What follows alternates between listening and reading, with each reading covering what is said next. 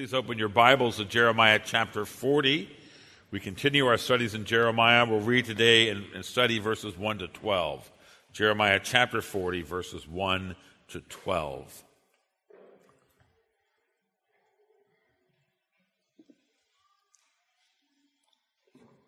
Listen now to God's holy, inerrant, and life-giving word.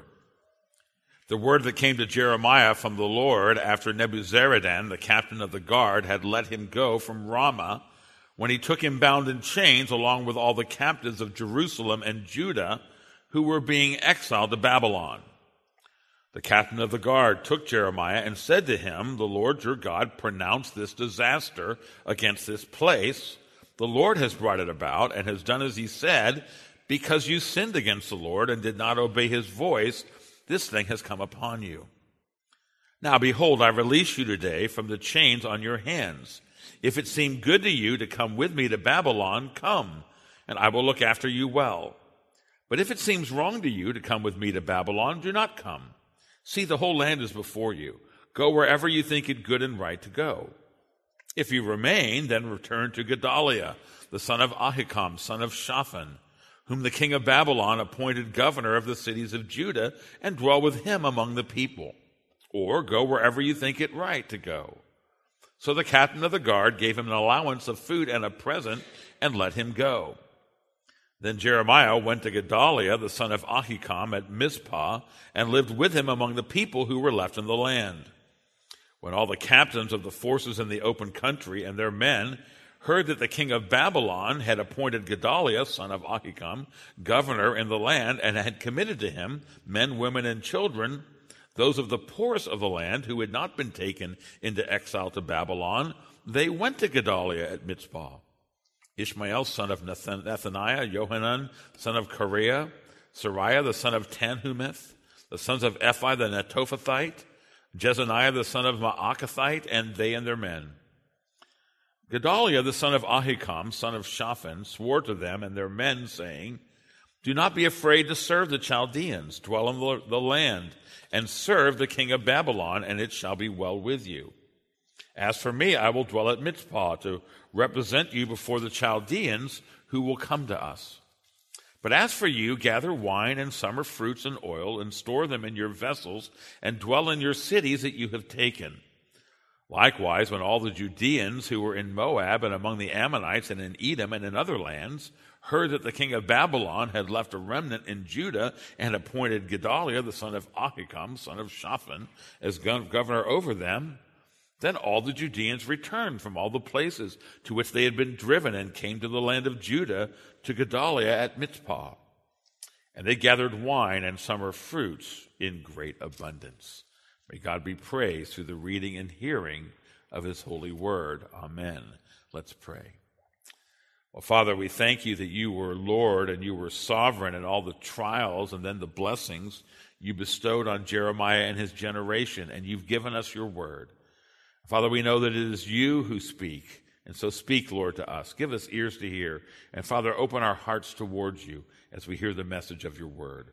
We pray this in Jesus' name, amen. Well, with the fall of Jerusalem and the exile of most of the people of Judah, the prophet Jeremiah began a new phase in his ministry. It was now the more positive mission that he would undertake for the Lord. Now remember, some 40 years earlier, God had commissioned Jeremiah, probably as an adolescent or teenager at the latest. And he commanded him, Jeremiah 1:10, "See, I have commanded you this day over nations and over kingdoms to pluck up and to break down, to destroy and to overthrow, to build up and to plant." Well, so far, now it's been 40 years, and the vast majority of his ministry has been the negative calling of tearing down and of assailing the corrupt kingship, the rebuking of the idolatry of the city of Jerusalem, the destroying, as it were, of the false prophets and the false presumptions of the religious establishment. And so he was Jeremiah the critic. He was Jeremiah the threatener of judgment and doom. Towards the end, he was Jeremiah the traitor. But now, after all of these years of plucking up falsehood, breaking down sin, destroying and overthrowing false religious pretense, his mission changes. You know, it's very often the case that a real work of the Lord involves both. First, there has to be a clearing of the field. That'd be the judgment of Judah. There's a tearing down of what is false. But now Jeremiah has the privilege of being a builder, a planter. He's going to encourage the faith of God's remnant who are in the land, helping them to build and plant. Now, we have inevitably compared the fall of Jerusalem to the final judgment, the parallels we saw last week between what happened to Jerusalem, what was said, and what Jesus says about the final judgment are very profound. It is a type, a sign of that final judgment, but it is not itself the final judgment. There is a future after the fall of Jerusalem. There is a hope afterwards. And so in the dire situation that we see here after the Babylonian conquest, we see that God is with those, and he provides for his people who in these dire circumstances, they're going to look to him in faith, and they're going to find that the Lord provides for them. Now, things were very bleak. John Mackay describes their situation this way. Their land would have just been looted by their conquerors. Everything of value was taken away. The economic and social fabric of the land was utterly disrupted. Many cities like Jerusalem were reduced to rubble. Others were at a bare subsistence level. In short, it was a time when faith in the Lord was greatly needed. It was the one stable currency. Well, John Newton encouraged believers who feel afflicted in any way, as will so often happen in this world. He encourages us to take confidence in the Lord through faith, despite our trials. Here's what he wrote: though troubles assail us and dangers affright, though friends should all fail us and foes all unite, yet one thing secures us, whatever betide. The promise assures us, this is going to be the point of these verses today, the promise assures us the Lord will provide. Well, first we focus on the prophet Jeremiah in the opening section of our passage. There's two scenes, one dealing with Gedaliah and the first about Jeremiah. Now remember, in chapter 39, after the fall of Jerusalem, Nebuchadnezzar took an interest in the care of Jeremiah, and he told Nebuzaradan, the captain of his guard, to make sure that Jeremiah was looked after. But we find something different here in the actual situation of chapter 40. Jeremiah had been bound in chains along with all the captives of Jerusalem and Judah who were being exiled to Babylon, verse 1. Now, liberal scholars are very keen to seize on these kinds of things and say, see, there's error in the Bible. It's a very inaccurate historical resource. It's not even internally consistent, and yet it's not very hard to imagine what had happened. Jeremiah had been set free. We saw that. The Babylonian princes came to where he was kept in prison by the Jewish command, and they set him free, but apparently, it's not hard to see this happening, he'd been scooped up as they were rounding up Judeans, and he was probably with the people. We know he was, and so they're rounding up. Ramah was the place where they were gathering them and putting them in chains. That's where you got your chains, and you departed in groups from there to Babylon. And Jeremiah was there, and he was mixed in. He himself had been placed in chains. And it seems then that Nebuzaradan, the Babylonian captain, realized that he had a problem on his hand. Look, when Nebuchadnezzar gives you special instructions, you need to keep them. And so you take notes, and he's going through his notes. He's going, anybody seen Jeremiah? Uh-oh, he's fallen through the cracks. He must have been rounded up. And he actually goes looking for him in Ramah, and he finds him with the other captives, and he pulls the prophet out. And then he makes a noteworthy statement. He and Jeremiah are talking afterwards, and Nebuzaradan, the Babylonian military captain, is going to preach a sermon to the Old Testament prophet. It's not a bad one. It's in verse 2 and 3. Here's his assessment. The captain of the guard took Jeremiah and said to him, the Lord your God pronounced his disaster against this place. The Lord has brought it about, has done as he said, because you sinned against the Lord and did not obey his voice. This thing has come upon you. Now, we can imagine Jeremiah hearing Nebuzaradan giving him this theology lesson, and he's thinking, no kidding. No kidding. In fact, the most likely source of Nebuzaradan's sermon was Jeremiah's preaching. Jeremiah had been giving that very message for many years, that we know the Babylonians had a very developed intelligence system, probably copies of Jeremiah. There's this Jeremiah the prophet. Now, they think he's pro-Babylonian. He's actually doing the will of the Lord, and he got the message. And he's going to preach it to Jeremiah. It's also not unlikely that we know that it was a common view in the ancient world that they believed in local deities. He calls him the Lord. That means he named him Yahweh.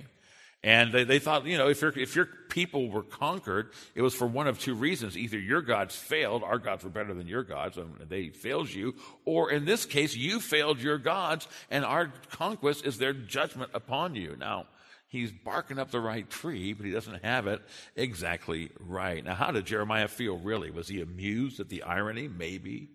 Was he vexed for a pagan soldier to lecture an Israelite prophet regarding the Lord and his ways? We don't know the answer, but what we do know is that God was displaying his sovereignty by taking the message that his own people had rejected, and he puts it on the lips of a pagan, of a Gentile. That happens very often. If you're, for instance, you're raised in the church and you're taught the Bible and you turn your heart away from it, God has other people, and he can put the words of faith on their lips. Now, that's not to say that Nebuzaradan has become a believer. We don't have enough information, and objectively, it's probably unlikely, but possible. But even perceptive unbelievers can discern when the hand of God is at work.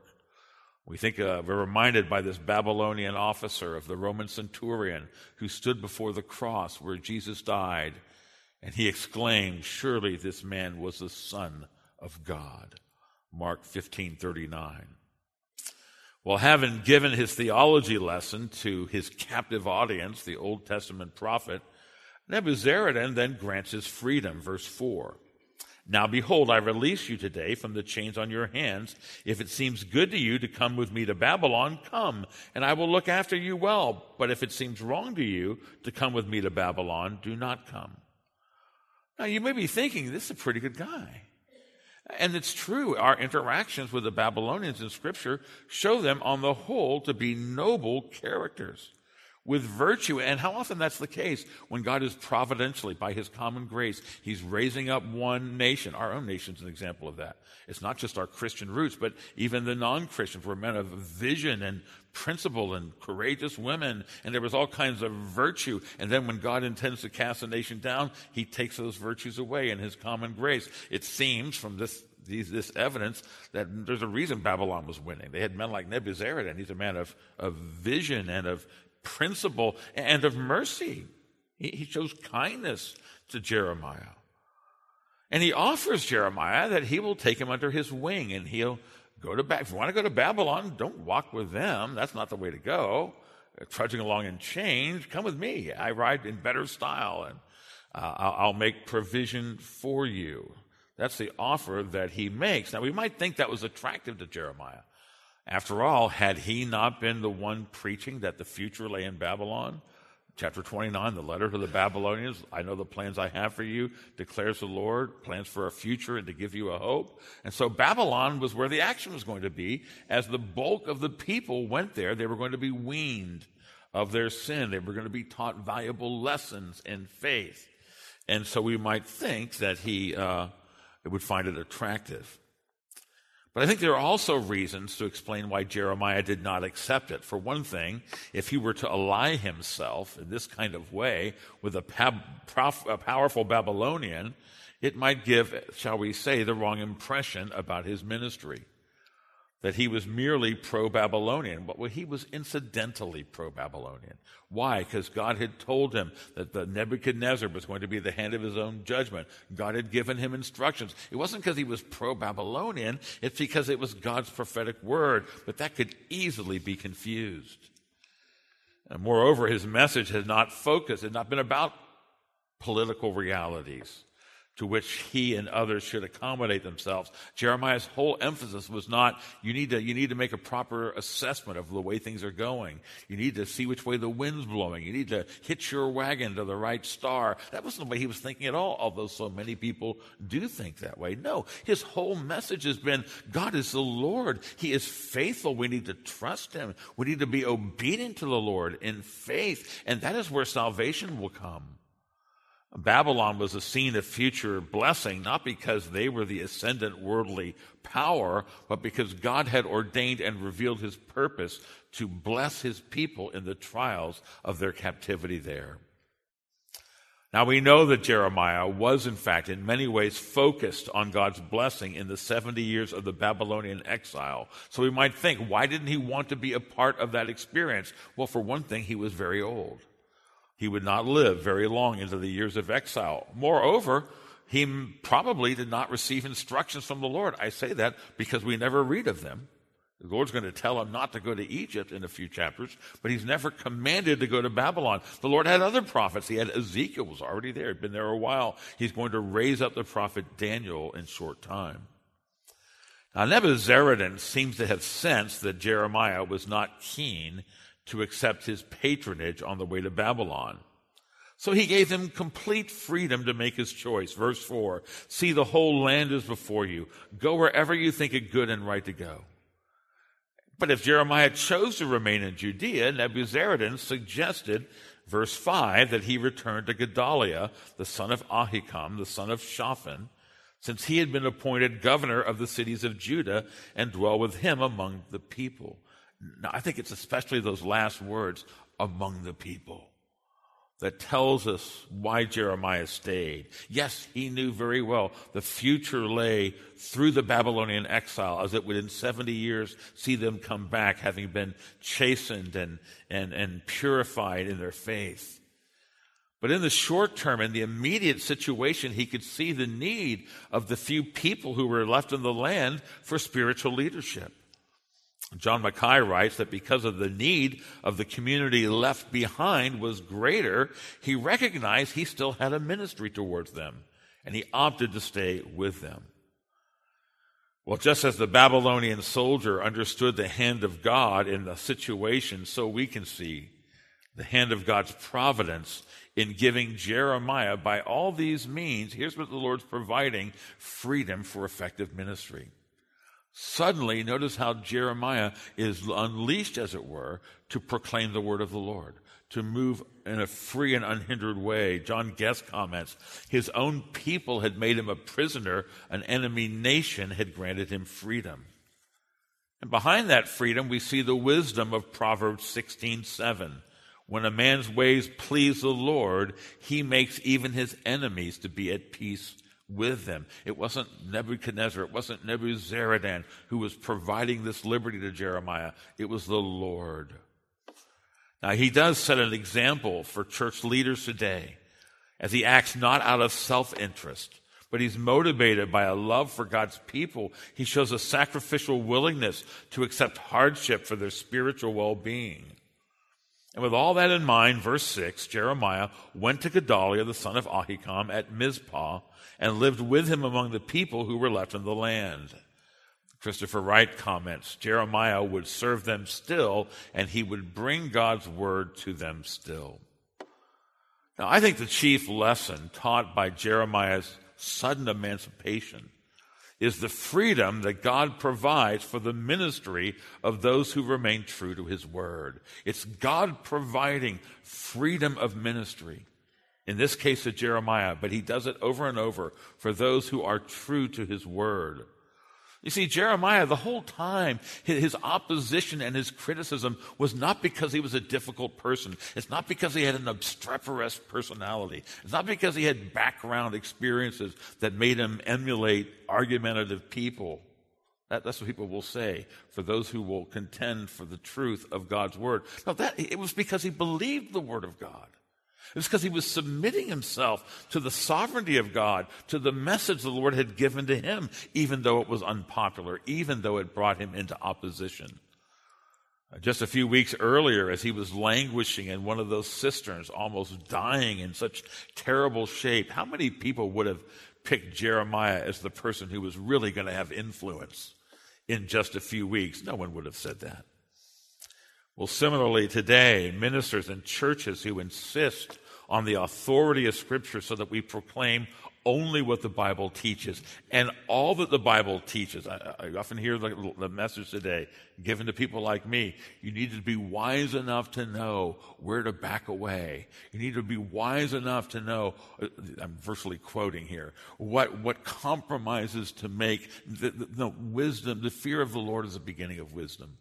True wisdom is to say that we should not compromise any of it, that we should not hold back any of the Word of God. That's where the wisdom lies. And people will say, well, no wonder you don't have influence. You're going to be irrelevant because you're not connecting with the times. You're not using the levers of sociology and psychology in order to give yourself prominence. You see, what they forget, what the critics of Jeremiah forget, is that there really is a God. And we're not just quoting things out of our book. But God is faithful to His Word. God is faithful to those who proclaim His Word in courage and fidelity. The Lord provided Jeremiah freedom to minister. Notice he actually has Nebuzaradan pay his bills for him. Verse 5, the captain of the guard gave him an allowance of food and a present and let him go. Verse 5. Now, what's involved there are two things. There's a parting gift, but there's an allowance. He's going to pay his bills. And so it is for that those who faithfully minister God's word may look to the Lord to provide materially for their labors. Phil Ryken tells the story of a Christian woman who lived next door to an atheist, and he liked to debate, as atheists often do. And they had many discussions about God and her belief in God and why she believed it and his atheism. And he discovered that she was in particular need, she was in financial need, and he overheard her praying for God sovereignly to provide for her needs. And so he had a little game he was going to play. The next day, he took out the exact amount of money out of his own bank account. He put it in a bag because he'd overheard her prayer. He knew how much money she was asking for. And he put the bag with the money on her doorstep, and he waited. Sure enough, she opens the door. There's a bag there. She finds the bag. She opens it. It's the exact amount of money that she paid for, and she's standing there praising the Lord when he pounces out and says, see, it's not God, it's me. And she laughs and says, no, it's God making even the devil pay the bills as he goes along. Well, that's what's happening here. God provides for the needs of his faithful servants, and he is willing to pay the bills. Remember at the beginning of Jeremiah's ministry, those words, if you ask me for a theme verse for all of Jeremiah, this verse is going to be in heavy consideration. Jeremiah 1:12, I am watching over my word to perform it. Why is Bible teaching effective? Why is biblical fidelity? That's what pays off. It's not just because it's objectively true. It is objectively true. It's not just because it's emotionally powerful. You read the Bible and, wow, it really hits you in the heart. Oh, that is also true. But it is because there's a sovereign God whose word it is, and he is actively and presently, he says, watching over his word, and he's exerting his power to bring what it says into being. I am watching over my word to perform it. And my friends, that pledge is valid at all times. It is true in all places. And that means that the truly relevant people, the ultimately influential people, are those believers who will not accommodate the Bible's teaching to current trends and opinions, though they may suffer abuse and opposition, often from within the church as well as without of it, but remain steadfast in proclaiming God's countercultural truth. God is faithful to his word, and he's faithful to his people who proclaim it. He makes sovereign provision for their freedom. He provides Jeremiah freedom to minister the word of God. He will do it for us. I think there's a real comparison here, positively, between Jeremiah and the Apostle Paul. Paul operated out of the same convictions. And in Colossians 4:3, he asked the Colossians to pray for him that God may open a door to us for the word to declare the mystery of Christ. And so he needs ministry opportunities, but he's not trying to figure out who the cultural influencers are so that he can pull some sociological lever. He's asking, let's pray to the sovereign God and that he will glorify himself by providing us opportunities for evangelism and mission and ministry. By the way, you've heard me say many times, I think evangelism begins with prayer to God for the opportunities of evangelism. But he wasn't done there. He says to the Ephesians 6:20, not only should they pray for opportunities, but pray for me that I may declare it boldly as I ought to speak. That was Paul's concern. He was not anxious over the opinion that unbelieving people would have, thinking him irrelevant or making fun of him. No, but only that God providing opportunities that he would be faithful, that he would be fearless. Isn't it encouraging that Paul felt the need to pray for boldness? Don't be ashamed for God to pray for you, to ask people to pray for you to have boldness or me to have boldness, as we should. Now, you may say, well, yes, you keep mentioning all these people who get thrown in jail. Jeremiah in his cisterns, and Paul, where does Paul end? He's in the city of Rome. He's in arrest. How'd that work out? Well, let's consult the last verse of the book of Acts, which says this, that Paul was proclaiming the kingdom of God and teaching about the Lord Jesus Christ with all boldness and without hindrance. Those are the last words of the book of Acts. God provides the way for his word. If we wish God to provide us with liberty and power, yes, and resources for spreading the message of Christ, we must prayerfully solicit the Lord's help, and then we must be faithful to his word. We must boldly declare, as Jeremiah did, the message of God's word in the face of church opposition and worldly scorn. Well, Nebuzaradan had directed Jeremiah to seek out Gedaliah, and the second half of our passage deals with God providing godly leadership to the people. First, God provides ministry freedom to Jeremiah, but God is going to provide godly and wise leadership through Gedaliah. Verse 7, the king of Babylon had appointed Gedaliah, the son of Ahikam, governor in the land, and had committed to him men, women, and children, those of the poorest of the land, who had not been taken into exile in Babylon.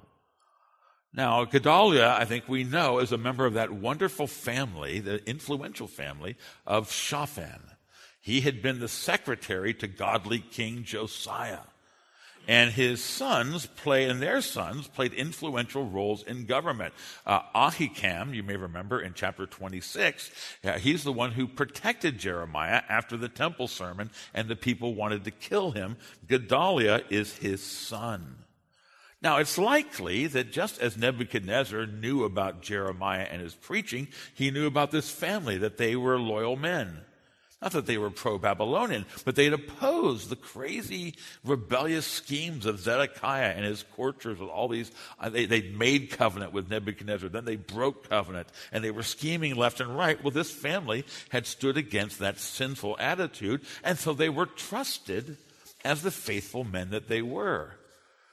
The way we develop trust by being faithful. And so after the turmoil and destruction caused by the invasion, well, the Babylonians, they want stability. They want the land maybe to even become a little productive. And so they say, the Gedaliah, there's a man of integrity and fidelity. We'll put him in charge as governor. Well, Jerusalem itself was in ruin, so he sets his base up at Mizpah. That's another traditionally prominent location. Apparently it had escaped destruction. And there he gathered not only the poorest people, that's who the Babylonians had left, the poorest of the poor, that they would tend to the vines and the fields, as it were. But we also find that people start coming to him. And the first group that starts coming to him are resistance fighters, bands of warriors who had not been in Jerusalem when the siege came. There were all kinds of outlining troops. They were resistance fighters, and they were the Babylonians hadn't found them, and they had been missed out. And now the Babylonians have kind of moved on. By the way, you say, why are the Babylonians letting this happen? They have moved on they had bigger fish to fry at this point. And so these military leaders, who otherwise, they're actually nobility, they would have been carted off to the exile, but they had been missed, and they start gathering with Gedaliah at Mizpah, and we see their names in verse 8, and their family names. I won't bother reading them again, but these are prominent leaders who had their war bands. They came, they and their men, verse 8. Now, this created a problem for Gedaliah, as you can imagine. Here he is. He's been placed in charge by Nebuchadnezzar to be the Babylonian governor over the people. He answers to Babylon, and now he has these Jewish warrior bands coming in. He cannot afford to have them causing problems. And so this is a difficulty to him. And through it, he shows how God provided wise, faithful leadership to the people. Now, on the one hand, he had to be faithful to the Babylonians. He had to keep them from causing trouble. On the other hand, he had to be faithful to his people. You may have heard of the name Quisling. Quisling was the name of the Nazi, if he was a Norwegian official who became the Nazi stooge, who on the Nazis' behalf afflicted his people during the occupation in Norway. A Quisling is what Gedaliah certainly did not want to be. And so he had to balance these competing goals. I've got to unify these war bands who are coming down. On the other hand, I can't let them bring the Babylonian wrath back upon us. Well, his success in doing this shows that God provided his faithful people in their afflictions with godly and wise leadership. Now, Gedaliah handled the situation by gathering all the people and swearing an oath in their presence. And the oath dealt with the intentions of the Babylonian rulers. It's in verse 9. Gedaliah, son of Ahikam, son of Shaphan, swore to them and their men, saying, "Do not be afraid to serve the Chaldeans, dwell in the land, and serve the king of Babylon, and it shall be well with you." Now, I think we can presume that he had had a meeting with Nebuchadnezzar, or maybe someone like Nebuzaradan, and they said, look, God was judging you. He used us to judge us. That's all done. So let's not cause problems. We won't cause problems for you, but look, you're Babylonian now, and there's not going to be any reprisals. So he had understood that. He understood as well that the providence of God had spoken. And so these fighters did not need to be afraid, but neither should they continue the war. Not to mention the word of the Lord that had come through Jeremiah. The result of that is that they should make the best of the situation and they could live quiet. They should devote themselves to quiet and productive lives. By the way, that's not a bad Christian strategy for any situation. Well, why don't we trust the Lord? Why don't we lead quiet, godly, productive lives? He urges them to do that.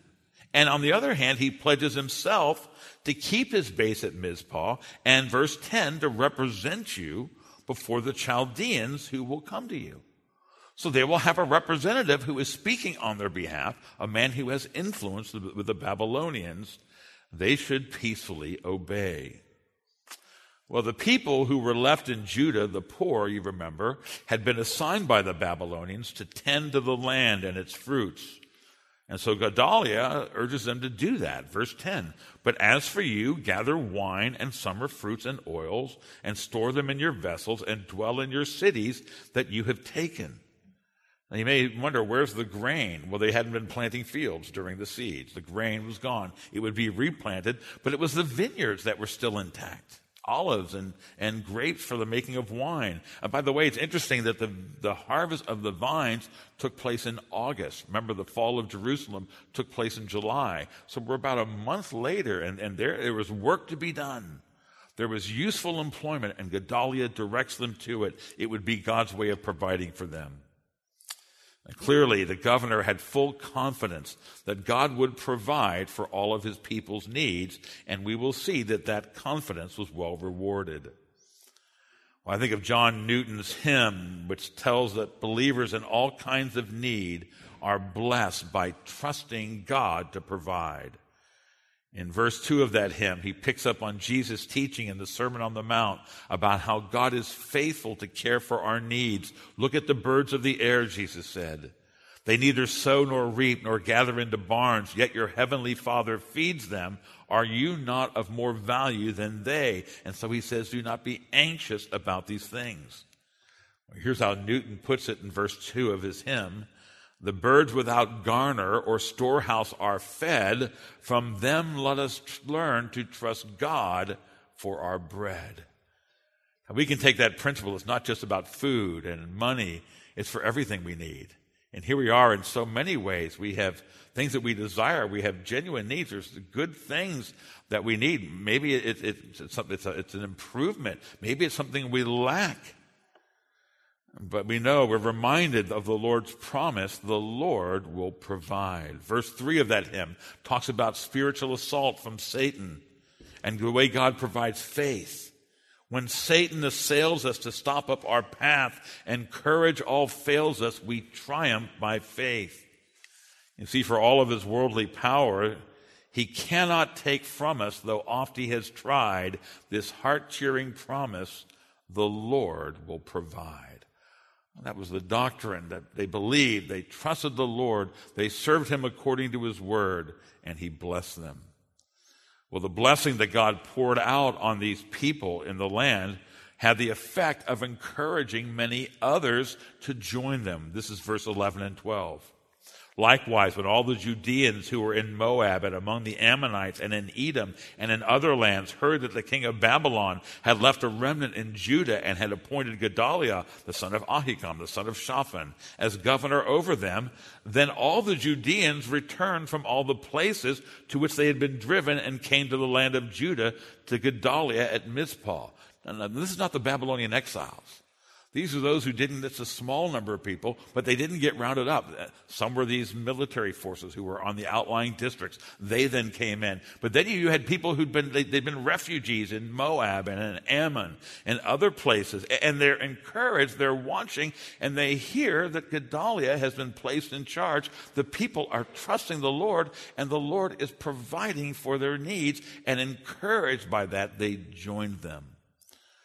Well, what a privilege it is in times of doubt and distress to be among the faithful who take God at his word and continue serving him with biblical fidelity. And God in his faithfulness will provide. He will not forget us. He will not fail us. But not only that, he will encourage our brothers and sisters who see that faith in Christ, that fidelity to his word is being blessed by God. And they decide that they will do likewise. It's the kind of aspiration we should have as a church in times of doubt and darkness. We are living in such times. And it's no secret that many Christian churches, many so-called evangelical churches are being greatly tempted to accommodate the lives of the world. There's pressure upon them. They've bought into the idea that to be relevant, we have to make some compromise. And then there's churches who go, no, we don't have to do that. It's not that we're obstreperous, not that we're difficult people. We don't have a Martin Luther complex, which is not such a bad thing, by the way. But we don't have one anyway. But we trust God. God's going to bless us. And he's able to meet our needs. So we're going to go on speaking and preaching the truth, refusing to compromise, but lovingly doing the work, quiet, productive lives, seeking effective ministry. And then when they see that he blesses us, others will be encouraged that they too can be faithful to the word. That's not a bad aspiration for a church like ours. And it's not pride.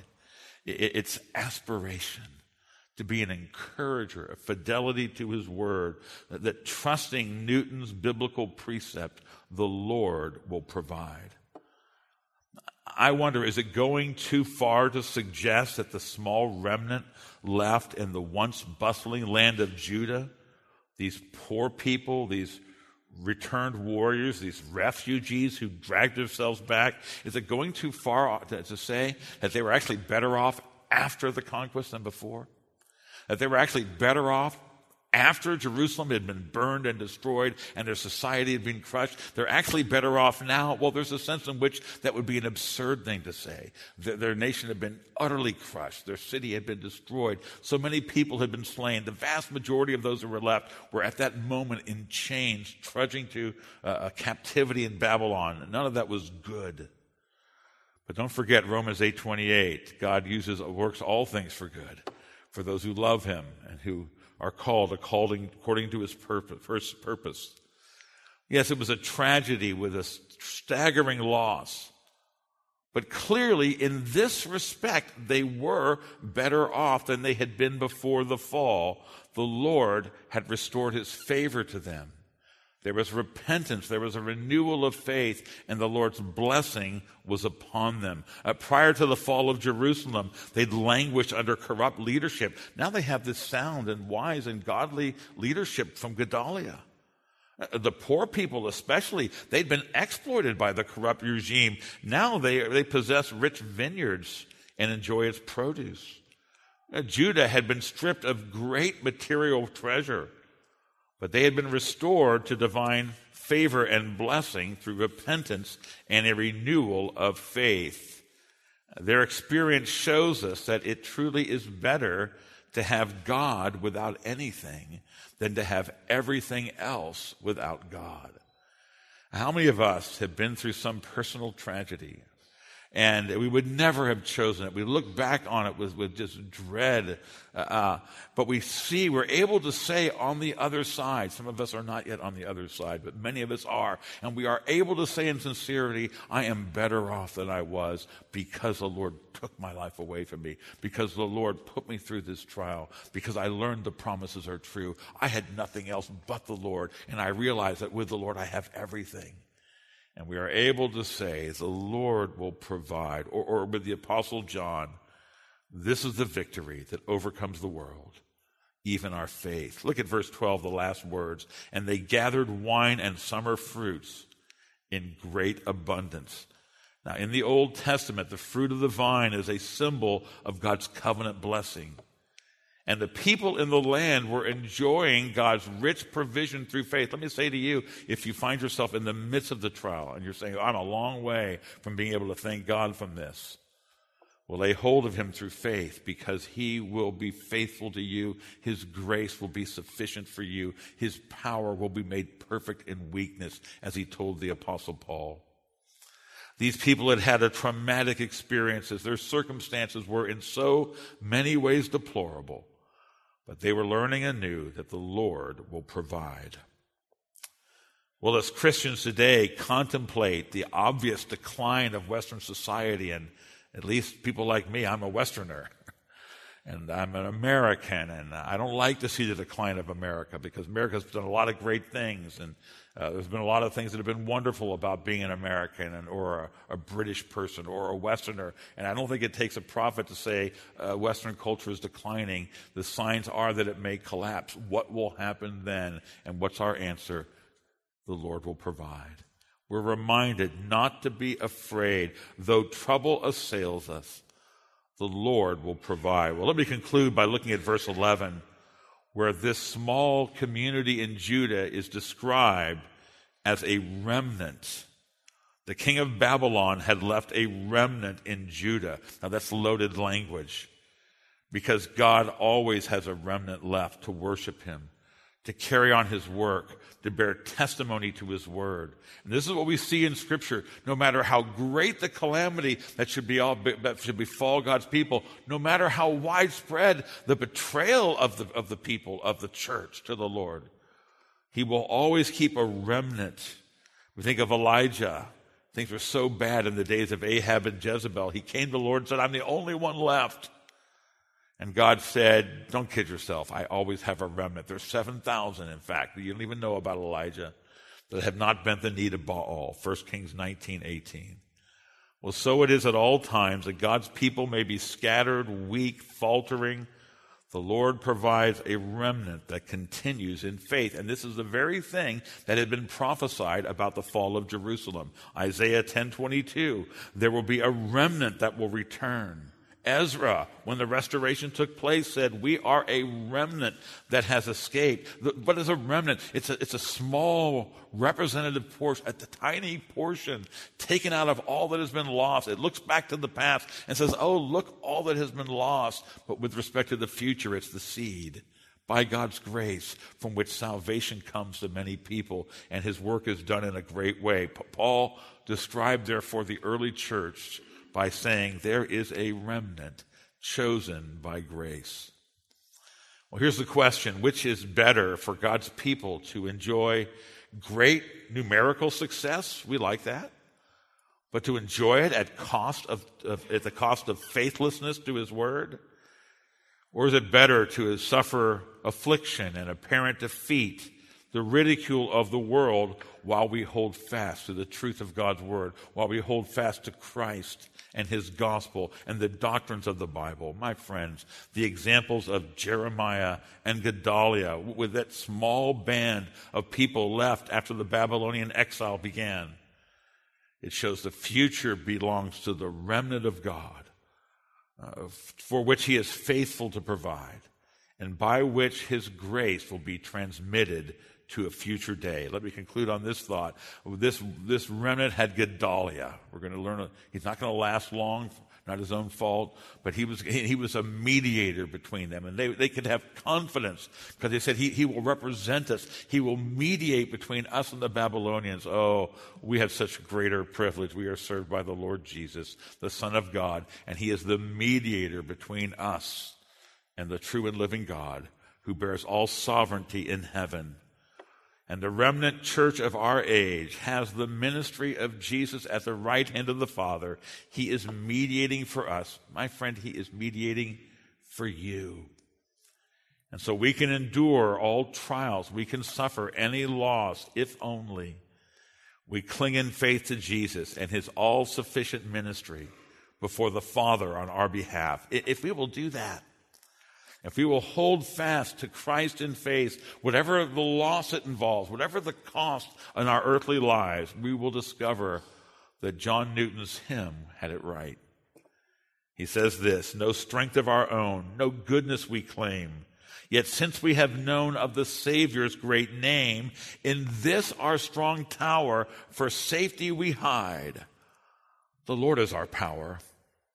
The Lord will provide." Amen. Father in heaven, we glorify your name, and we pray that you would write these things on our hearts. We have different circumstances, we share circumstances, but we live in this beleaguered world. Father, help us to realize that the way is always that of faith in you, that it is by faith that you bless and save your people, and you will provide as we trust in you. Lord, we think of some of our number who are even now in the midst of great trials. Oh, strengthen their faith, believing the promise, because it's your promise. You have promised to provide. We thank you for it. In Jesus' name, amen.